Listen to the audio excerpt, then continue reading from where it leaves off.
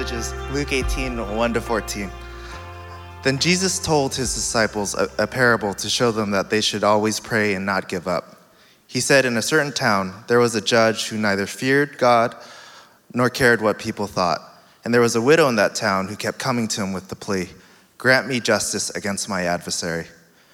For some time he refused, but finally he said to himself, "Even though I don't fear God or care what people think, yet because this widow keeps bothering me, I will see if she gets justice, so that she won't eventually come and attack me." And the Lord said, "Listen to what the unjust judge says. And will not God bring about justice for his chosen ones, who cry out to him day and night? Will he keep putting them off? I tell you, he will see that they get their justice, and quickly. However, when the Son of Man comes, will he find faith on earth?" To some who were confident of their own righteousness and looked down on everyone else, Jesus told this parable. 2 men went up to the temple to pray, one a Pharisee and the other a tax collector. The Pharisee stood by himself and prayed, "God, I thank you that I am not like other people, robbers, evildoers, adulterers, or even like this tax collector. I fast twice a week and give 1/10 of all that I get." But the tax collector stood at a distance. He would not even look up to heaven, but beat his breast and said, "God, have mercy on me, a sinner." I tell you that this man, rather than the other, went home justified before God. For all who exalt themselves will be humbled, and those who humble themselves will be exalted. This is the word of God. In our text, we have two very important teachings on prayer by Jesus. And the first one is partly about how we see or view God. Parables have multiple layers of meaning. One of the meanings is how we see or view God. And the second parable is about how we approach God when we pray. One about how we see God in prayer, and the other about how we see ourselves in prayer. And both of these are foundational to ask and to talk about when we think about what prayer is, which is what I'd like to do with us as a church through this series called House of Prayer. But as we begin this series on prayer, what I'd like for us to do is to slow down. Jesus called his assembled people the house of prayer in Mark 11. So what I'd like to do is I'd like to sit before God, silent, open, and see what happens. I remember hearing about a famous musician going to a church in London for the first time. In this particular church, the music was very, very good, and afterwards, the friend who brought this famous musician to church asked what he thought. And the musician said the music was indeed very, very good, but he expected the service to be more quiet, less chaotic, and more reflective. That's what he was hoping for. I think about that and that story that a friend of mine told me, because oftentimes churches like ours, think that kind of hype church is what people want, when in reality, most people just want a quiet place to pray. So I like to create this place now, a place where we can be quiet before God. So if you could, put both feet on the ground. Sometimes opening your hands to God is a good posture. You don't have to do that necessarily. If you want to, you can open your hands to God. I just want to create a moment where we are quiet before God in prayer. Go ahead and close your eyes. The only prayer I'd encourage you to pray right now, especially if you're new to this, is something like, "God, I am here." Or, "Here I am, God."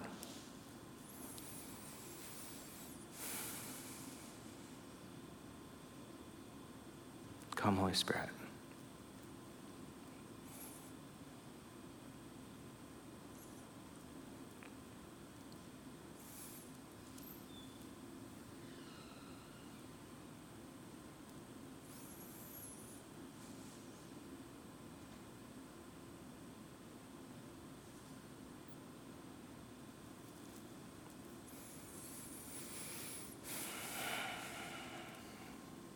God, here we are. I thank you for this city and all of its hedonism and ferocious creativity. What we are really looking for here is you. Our hearts are restless until they find rest in you. Help us to find you in prayer. In Christ's name, amen. As we begin this series on prayer, I'd like to begin our time with two confessions, which confession is a really good and healthy part of any prayer life. The first confession happened several years ago. I taught a sermon called Prayer as Resistance. It was 2017, right after Trump was elected president.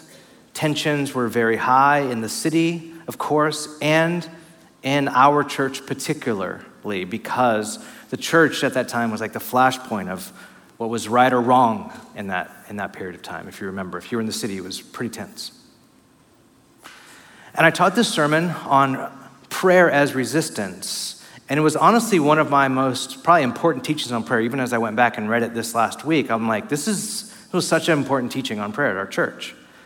And after I taught this sermon on prayer as resistance, I got a lot of pushback from our congregation. People saying that we talk about prayer too much or that we pray too much and we don't do enough. We need to balance our praying with doing, and that the sermon gave no hope. Just to pray when we should be doing something in the world is not enough. Now, of course, I sat with that and I brought that before God in all honesty and brought it before a couple other people, but the feedback itself left me less than enthusiastic to teach on prayer. The second confession happened last year. I had a very good and close friend of mine who I looked up to, who deconstructed his faith. He walked away from fidelity to Jesus. And that journey began when he realized that Jesus said, "Ask in my name and it will be given to you." And in his thinking, Jesus couldn't have said that because it wasn't true, because he tried it over and over again. And if Jesus didn't say that, what else didn't he say? And it led him down a path where eventually he left the way of Jesus. And that was and continues to be devastating to me. Now, I'll confess that both of these instances have dampened my teaching on prayer at this church, and for both, I ask your forgiveness. This church is to be a house of prayer. If it is anything, it is to be a house of prayer. Prayer is what we do. We pray for each other. We pray for our neighbors. We pray for our city. We pray for our world. We teach people how to pray. Our church Reality San Francisco began by walking the streets of San Francisco, walking the streets and praying, hundreds of people just praying. No evangelism, no talking to people about God, no teaching, no even acts of service, just prayer. And our motto was, we have to talk to God about the city before we talk to the city about God. We have to get God's heart for the city, or we're going to be completely ineffective doing our own programming, our own service, our own frivolous activity. We need to get God's heart. And not only has our existence been an answer, our church existence been an answer to many of those prayers, but I believe, and believe it now more than ever, now that we're in this building, that our church is really here because of the prayers that people prayed for this city way before we even got here. One of the scriptures that the Spirit of God led me to when we were starting this church was where Jesus said, "I'm going to send you to reap where you have not sown. Others have sown and you're going to reap." And I felt like what was going on there was God was going to have us step in and reap prayers that have been sown for generations in the city. And that's exactly what has taken place. This church and what's gone on in this church is disproportionately kind of favored or blessed, or however you want to say it, beyond the prayers that we prayed sowing into this. This must be something way bigger. And what I hope for is that we as a church get to a place where we are known for prayer, that all of our life and our existence as a church flows from a life for prayer, of connection and communion with God. Now, it's helpful when you start a conversation about prayer to name some things. It was right that I begin by naming those confessions, but we also have to name other things.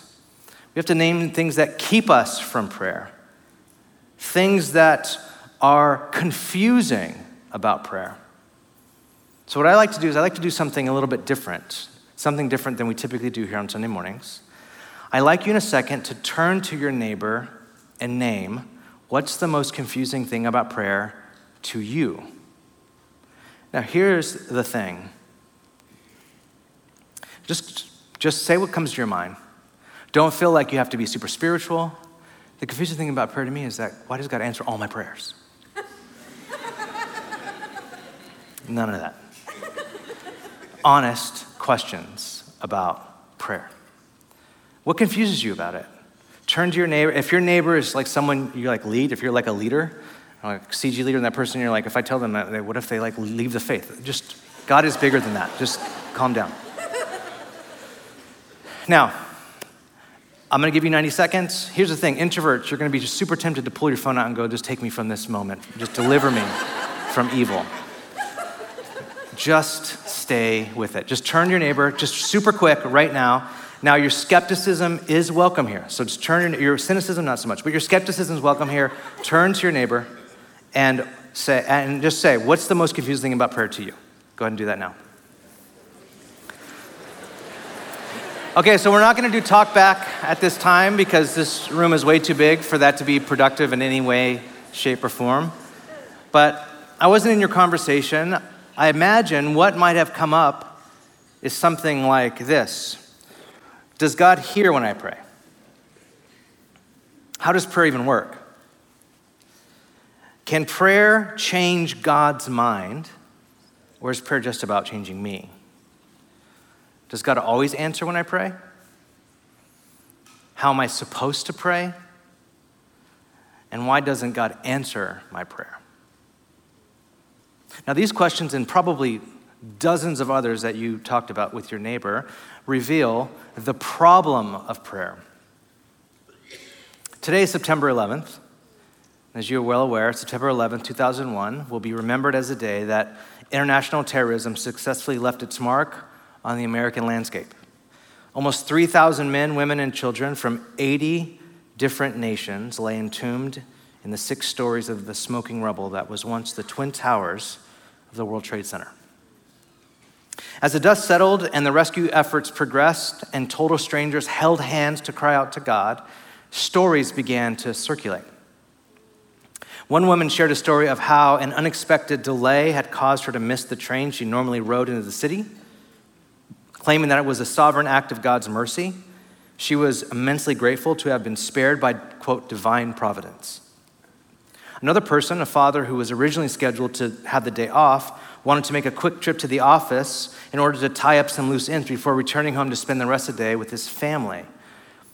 Catching an early morning train that delivered him to the office at just the wrong moment, he was caught in an elevator when the first plane tore through tower number 1. His grieving widow now asks friends who want to pray with her, why? Why did God let him get on the train that day of all days? And how could I ever pray again? See, right in the center of all of our aches and problems with God is the topic of prayer. As the theologian David Crump says, nothing brings a feeble human being face to face with spiritual conundrums as quickly as prayer. For many, balancing the prospect of a divine response to our cries for help against the disappointment of heavenly silence in the face of our suffering tips the religious scales in favor of skepticism, atheism, and renunciation. As a pastor, I have joined with many people as they have prayed. I have seen God answer amazing prayers from everything from healing to a job. And I have prayed with others as they have buried children and others as they have lost marriages, all after months and months of praying. And I honestly don't know why. I don't know why some are answered, why some prayers are answered and others are not. And I'm sure there are people out there that think they know. But the longer I've been alive and the more I've prayed, the less prone I am to give quick and sure answers. Now, I'm not saying there are no answers. I'm just saying that prayer, it seems from the practice of it, is not automatic. You don't put a coin in the slot of heaven and out pops what you ask for. See, from Scripture, we learn that one of these reasons is God has his own purposes. When we pray, God has his own purposes. And some of these purposes are revealed in Scripture, but most of the things we pray for are not revealed. Which leaves us to figure out what to do with our own unresolved disappointments with God. We do one of three things, maybe one of four things when our prayers are not answered. We either question if God really does care about us. Like, God, do you really care? Like, this is the thing I ache for, and it's a good thing. Do you even care about me? Or secondly, we doubt the value of prayer altogether. Does this thing even work? Why even pray? Nothing happens. Or third, we silently accuse ourselves of being unfaithful failures, lacking either stamina or faith or both. We leap and heap shame on ourselves. Like, it must be me. I don't have enough faith. Or we just weave all three things together in some fragile spirituality.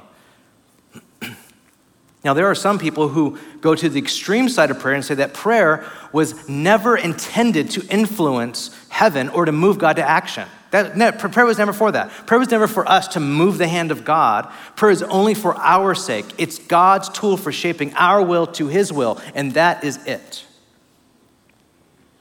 Now, prayer is for sure part of that, but to lean entirely in this direction would seem to be a version of Christian fatalism and ignores so much of what Jesus and the New Testament authors teach about prayer, especially Jesus in this parable, to keep on praying, the persistence, pray with importunity, keep on praying like this widow. That's not how Jesus talked about prayer. Now, of course, this is just the theodicy side of prayer, or the problem of prayer. The theodicy side, the like suffering, and what does God do? If God is all-knowing and all-powerful and sovereign, then why do we have so much suffering in the world? That's theodicy. There's a theodicy side of prayer, but not only that, there's also our side, the very human side of prayer that makes prayer confusing. See, for many of us, prayer means nothing more than talking with God, communication with God. But that typically turns into a one-sided conversation. Henry Nouwen says that this idea of prayer being one-sided creates great frustrations in prayer. He says, because if I'm in conversation with someone and I present a problem, I expect a solution. If I formulate a question, I expect an answer. If I ask for guidance, I expect a response. And more times than not, in prayer, none of these things happen. And soon I begin to suspect that my dialogue with God is in fact a monologue. Then I start to ask myself, who am I even talking to? Am I talking to God, or am I just talking to myself? And this is what prayer feels like. For a lot of times, for a lot of us, myself included, prayer just feels like me talking to me. Which is why, if we were all being completely transparent, most of us have a really hard time praying alone. Like, I get this a lot from people when I sit with them and ask them, how is your prayer life? What's going on? And you're like, it's just so hard to pray alone. We show up to a prayer meeting, we can get involved in that. We show up to church and we have second set and we're like, oh yeah, there's prayer happening. This is great. But when we're alone with God, it feels confusing. Who am I talking to? How do I do this thing? And I'll be completely honest, I do the same thing. I'll sit with God, like, do I just do the Lord's Prayer? What do I do today? I don't know. Like, that sort of thing happens with me. Prayer's hard. Especially when we're trying to fix our mind on God. That takes so much energy to do. And a lot of us just give up 2 days into like committing to praying. Now, this doesn't mean that prayer isn't important to us. Author Philip Yancey, in his book on prayer, conducts his own survey when he was doing research for his book. He would ask and poll people about prayer. He would ask if prayer is important to them. And everyone would say, of course, absolutely yes, prayer is important. If I pulled this room, is prayer important to you? Yes, prayer is important. But as Yancey dug deeper, asking how often people pray, how long do people pray when they do pray, and if they find prayer satisfying, many people found prayer more of a burden than a pleasure. They regarded prayer as important, even paramount, and felt guilty about their failure in it. Which actually brings in shame. A lot of us have a lot of shame when it comes to prayer. Like, how much do you pray? How many minutes do you pray a day? How connected, how effective do you feel your prayers are? Does God answer your prayers? Does God hear you? Do you feel connected with God? And there's shame that begins to happen. Like, no, that doesn't happen. Like Sundays, that's it, maybe. Like, we feel guilty. We feel failure in our own prayer life. Again, if we're being completely honest, this is the thing about prayer. Prayer ranks very high in theoretical importance, but very low in actual satisfaction. This is where we are. This is where we're at. When we talk about prayer, I can get up here and like rah to the church, and you'll feel good about this for like 10 minutes, and then you'll get home and you're like, I'm gonna go listen to that sermon again. That was easier than trying to pray. Or what book do we read on prayer? We don't want to pray. We'd much rather listen to a sermon on prayer. We'd much rather read a book on prayer. But when we ourselves pray, it's really, really hard. Those are problems. And yet the biggest problem of prayer is that we can't get away from it. Even though prayer is wrought with theological binds, even though prayer is practically frustrating and confusing, prayer remains our deepest longing. This is what we want most out of our spiritual life. This is what I would imagine every single person in here who wants to follow Jesus wants. I would imagine every single person in here who wants nothing to do with Jesus still wants this. Sometimes this longing comes out when we have exhausted all other resources and we're only left to pray. I remember my mom calling when she couldn't sleep because the chemo was working through her body to such a place where the hydration therapy and all the other sleeping pills, nothing else worked. And she would call me in complete desperation and she would just simply say, pray for me, Mijo, pray.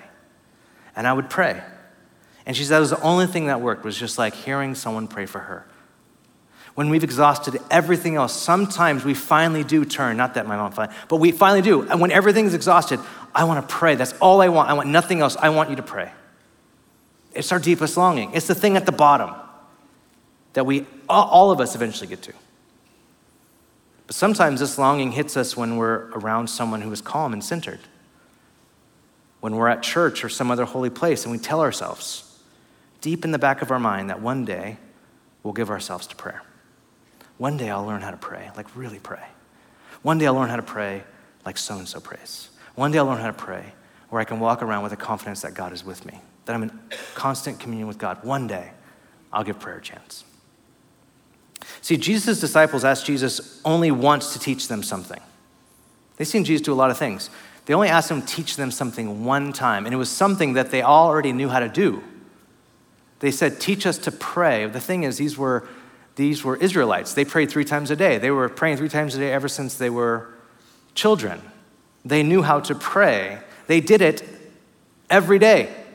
And yet, they saw something in Jesus. In Luke 11, they saw something in Jesus where they said, after Jesus was praying in a certain place, they said, Lord, teach us to pray. And I've often contemplated, what was their attraction to Jesus' prayer life? Some say it may have been his power over demons or his power to do miracles. And maybe that's it. But I think and believe that what impressed them and what they wanted for their own lives was depth and connectedness of Jesus' soul to God. That's what they wanted. See, if you read this is a very, very important note. If you're taking notes, write this down. The synoptic gospels, Matthew, Mark, and Luke, right? Synoptic means that they all tell the same story, but from like different angles, right? Synoptic. John is like this crazy mystic thing that you should only read later. But like Matthew, Mark, and Luke are like the synoptic gospels, right? So if you just read the synoptic gospels, if you don't read John, though it's an amazing book, but it's crazy, and the rest of the New Testament, you'll get some of this theology, but you won't get in the Synoptic Gospels, and it's this. The Synoptic Gospels portray Jesus as explicitly fully human. They don't portray Jesus as the divine man or the God man. He's fully human in the Synoptic Gospels. Now, you can find it in there because you can read theology back from the New Testament back into the Synoptic Gospels, but itself, if you only had that, you would not find that. Not that it's not there, not that it's not part of our theological convictions, but the point is that what they were portraying Jesus as was a human who lived in perfect union, prayer, connection, and dependence with God through prayer. He was the new Moses, the perfect Moses, who comes to live in connection with God and tell people what God is like and live into the kingdom of God. This is how they portrayed Jesus. And all of Jesus' life flowed from this connected prayer life. And the implications are you and I can live this life too with God through the power of the Holy Spirit. Now, later on in John and in Paul's writings, we get that Jesus was actually God-man. That was part of the way that he was able to atone for our sins. But the reason why the Synoptic Gospels portray him as man, fully man, was so that he would portray to us that he lived in connection with God, and it's possible for us too if we live inside the kingdom of God through Jesus. Now that's a little bit too much theology for this morning, but let's move on.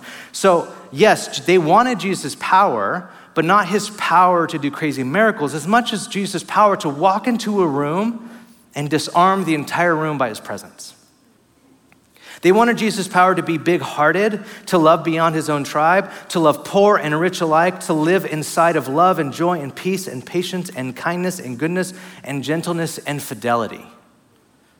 Even though the world swirled and chaotic unpredictability all around him, he was able to live centered in the Father. They realized that this power came from connection to a deep source through prayer, through constantly lifting to God what was on his mind, what was on his heart. They saw it, and they wanted that connection for themselves. See, what I think we all long for, whether you are a Christ follower or not in here, and whether we know we long for it or not, is we long for deep connection with God. We desire a mellowness of heart and contentment of soul that comes from that which only God himself can give us. And I think every human used to know this. It's written in all the myths, it's written in all the philosophy. Philosophers would speak of it as a desire of the part to return to the whole. Mystics would speak of it as a spark of the divine within us.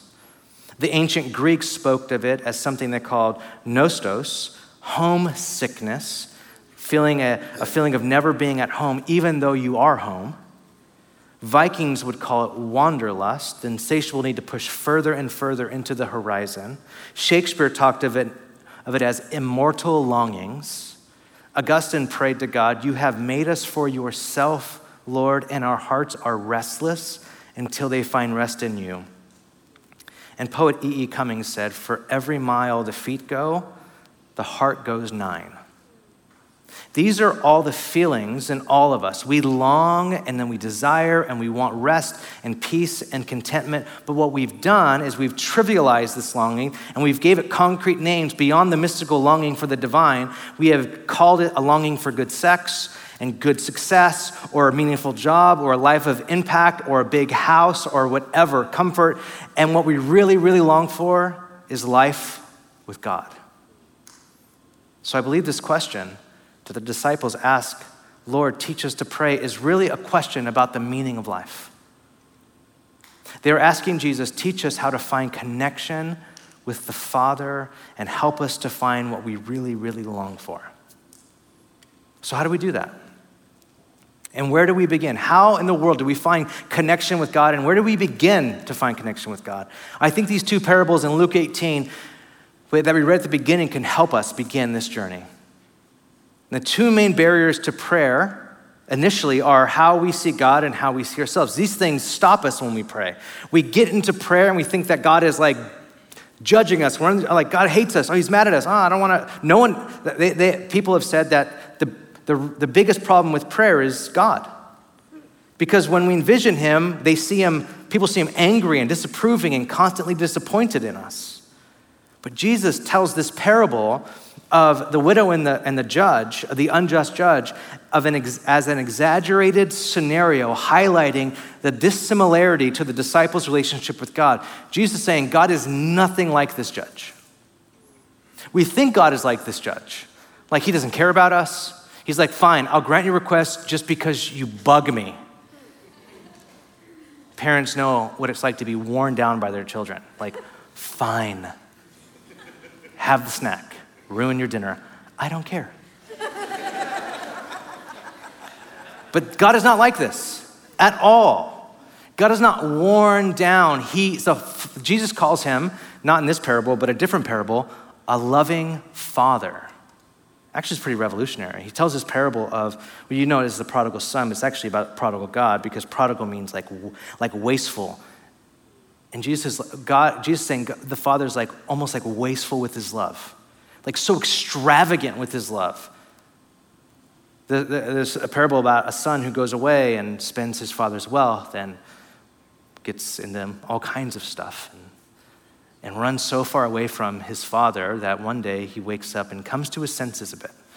And when he comes to his senses, he's like, I think I'm gonna go back home. But if I do, I know that I'm gonna have to grovel. I have to face my father. He's gonna be so disappointed with me. All of these things, and I might just have to be like a servant or a slave in his household. You know what? I'm totally cool with that. Because this life, I'm so over this life. So he goes back, dragging his feet to the father. And when the father sees him coming over the horizon, he runs after him. He tackles him, he kisses him, he puts a robe on his filthy body, he puts a ring on his finger, meaning covenantal love that is a kind of love that is unconditional. My love is unconditional. I will love you no matter what, which is what you say when you exchange rings on your wedding vow. You should be saying, I love you no matter what. They puts a ring on the finger like, you're mine. And I will love you no matter what. And Jesus says that father with his extravagant, almost wasteful love, he gave away his inheritance and he blows it and he says, come back into my house. Well, that's wasteful. Jesus said that is the picture of the Father. And so when Jesus says, when they say, teach us to pray, Jesus says, I'll teach you how to pray. Start like this. Our Father in heaven. That was revolutionary.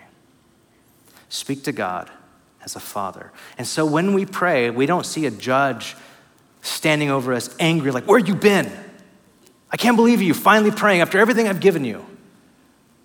That's not what we get. We get a loving father that says, I'm so glad you're home.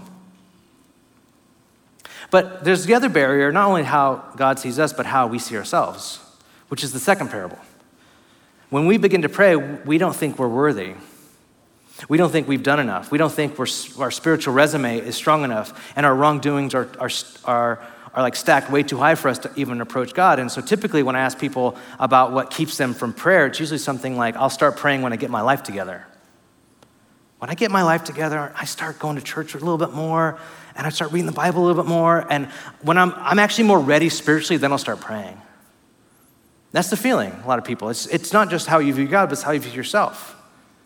But when we read this parable, when you actually do get your life together, when you start doing spiritual activity, when you start to get like, oh my gosh, I'm doing some spiritual stuff, I'm crushing it right now. 5 days in a row of reading my Bible, killing it. When you get to that point, the propensity is to show up to God with your resume, with your spiritual heroics, and when you do that, prayer breaks down because we think God owes us. God owes us for our spirituality. Do you know how long, Lord, I've been a virgin in San Francisco? You owe me something big. Like very, very, very, you owe me, God. We think that. People show up with like, God, you know how much I've served you in the children's ministry? You know how much I've served you? You know how much I've prayed? You know how much money I give to the church every week, or how much money I give to, you know what I do? God, you owe me. And we show up like this Pharisee. Like, oh God, I give so much money. I do so much stuff. No wonder you love me. And what happens is that prayer doesn't work that way. Actually, that actually what gets prayer all messed up. Actually, it's the first person who thinks they shouldn't approach God because God's like, what am I going to give to God? Like, that's kind of the attitude. Prayer works best from the place of humility. Actually, all relationships work best from the place of humility. So this shouldn't surprise us. And so tax collector prays, God, have mercy on me, a sinner.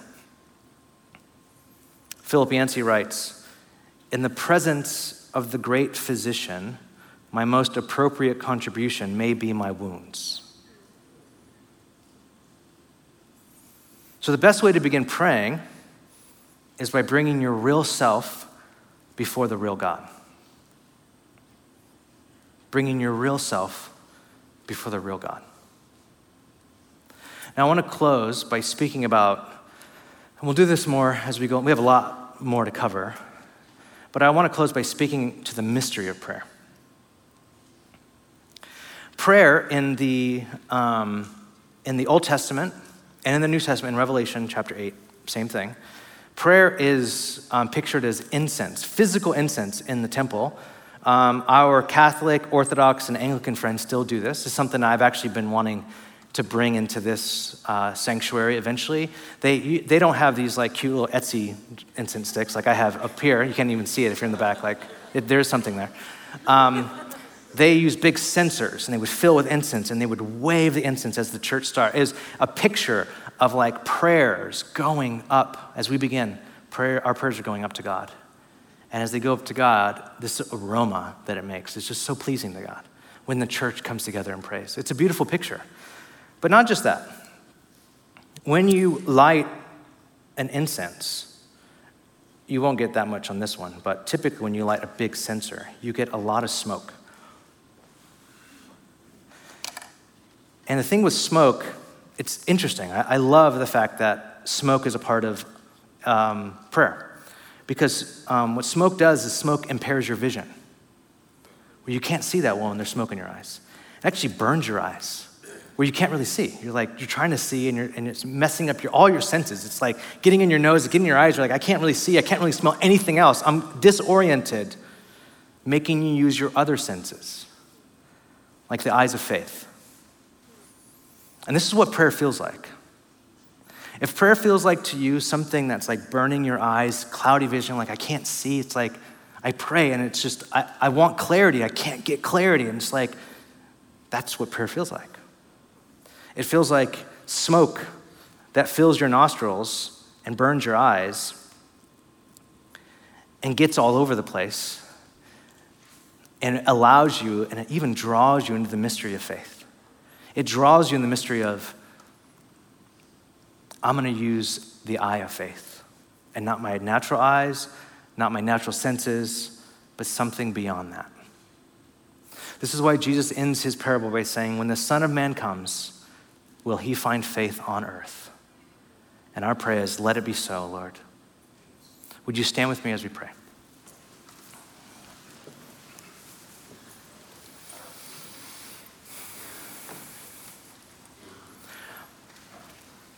Lord, as we begin this journey of prayer, my hope and desire plainly is that you would teach us to pray.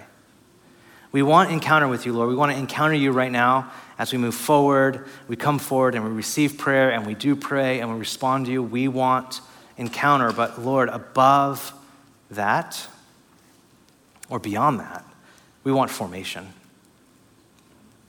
We want deep formation to happen in our souls, to happen to us to where months from now, years from now, you will still find us praying, that we will pray and not lose heart. Let it be so. In Jesus' name.